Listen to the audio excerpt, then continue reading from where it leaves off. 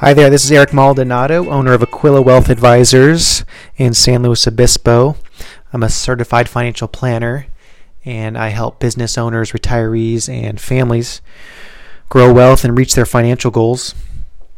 And on today's episode, I'm addressing the topic of the hidden toll that investing in individual stocks takes as compared to index funds.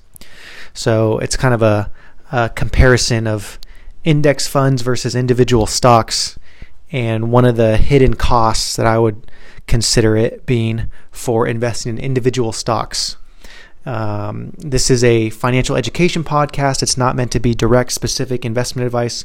Always consult with your financial advisor first. So let's get into it.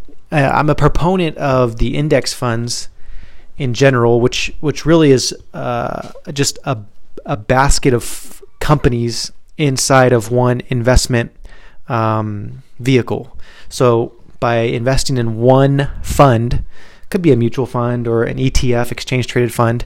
Typically ETFs are cheaper, but it's an index in that it's investing in an entire index of funds. For example, one of the most popular indexes is the S&P 500, which is pretty much the largest 500 companies in America, and thus the world for the most part.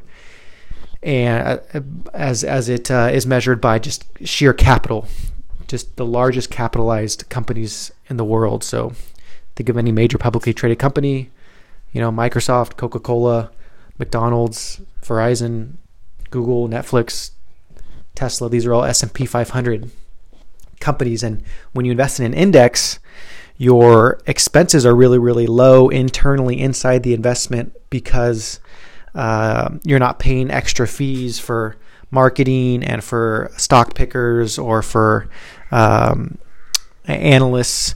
You're just investing in the index as it is. And when you're investing in individual stocks, which a lot of people like to do, and I find a lot of people start out investing with individual stocks because, well, for various reasons. Maybe it's just you like a company or it sounds good, or you've heard about a company that went up a bunch of money, or you think you're going to just do really well in an individual company. But what I find is, for kind of most people, the hidden cost of investing in individual stocks, isn't so much the actual return that you get or don't get investing in the individual stocks, the performance of the stocks, but it's more of the emotional and the human toll it takes on the person that is investing in the stock.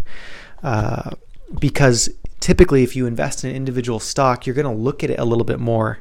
You're going to pull up your phone or your computer and see, okay, how did it do today? How did it do yesterday? What did it do this year or next year? And then if it's down, you feel bad about it. If it's up, you feel a little bit better. And you're looking at it when you're at dinner, or you're supposed to be with your family, or it affects your weekend if the stock market closes down. Then you're waiting around for Monday to see how it goes.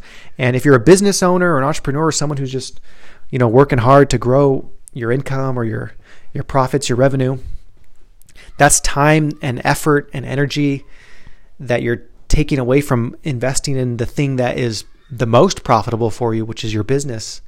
And what you can control that more than you can control the stock market or an individual stock. So when you invest in an index, although you can see the price every day and you'll look at it and maybe get some emotional wear and tear or just energy utilized on that maybe you wouldn't want to utilize on it. Although an index fund still has those components, it's not the same as an individual stock, because an index fund is just kind of like a random name of an index, like the large cap index or the S&P index, the total stock market index. It's not the same as like a company name, like Twitter or Verizon or Netflix.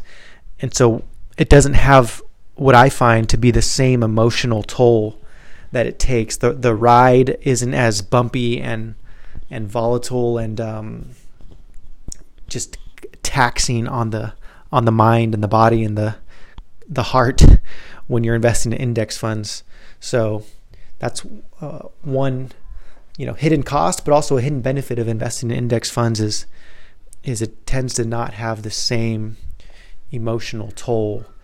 And in the end, the result is probably going to be better, because if you get super worked up and stressed and emotional and you see your stock go down, you tend to make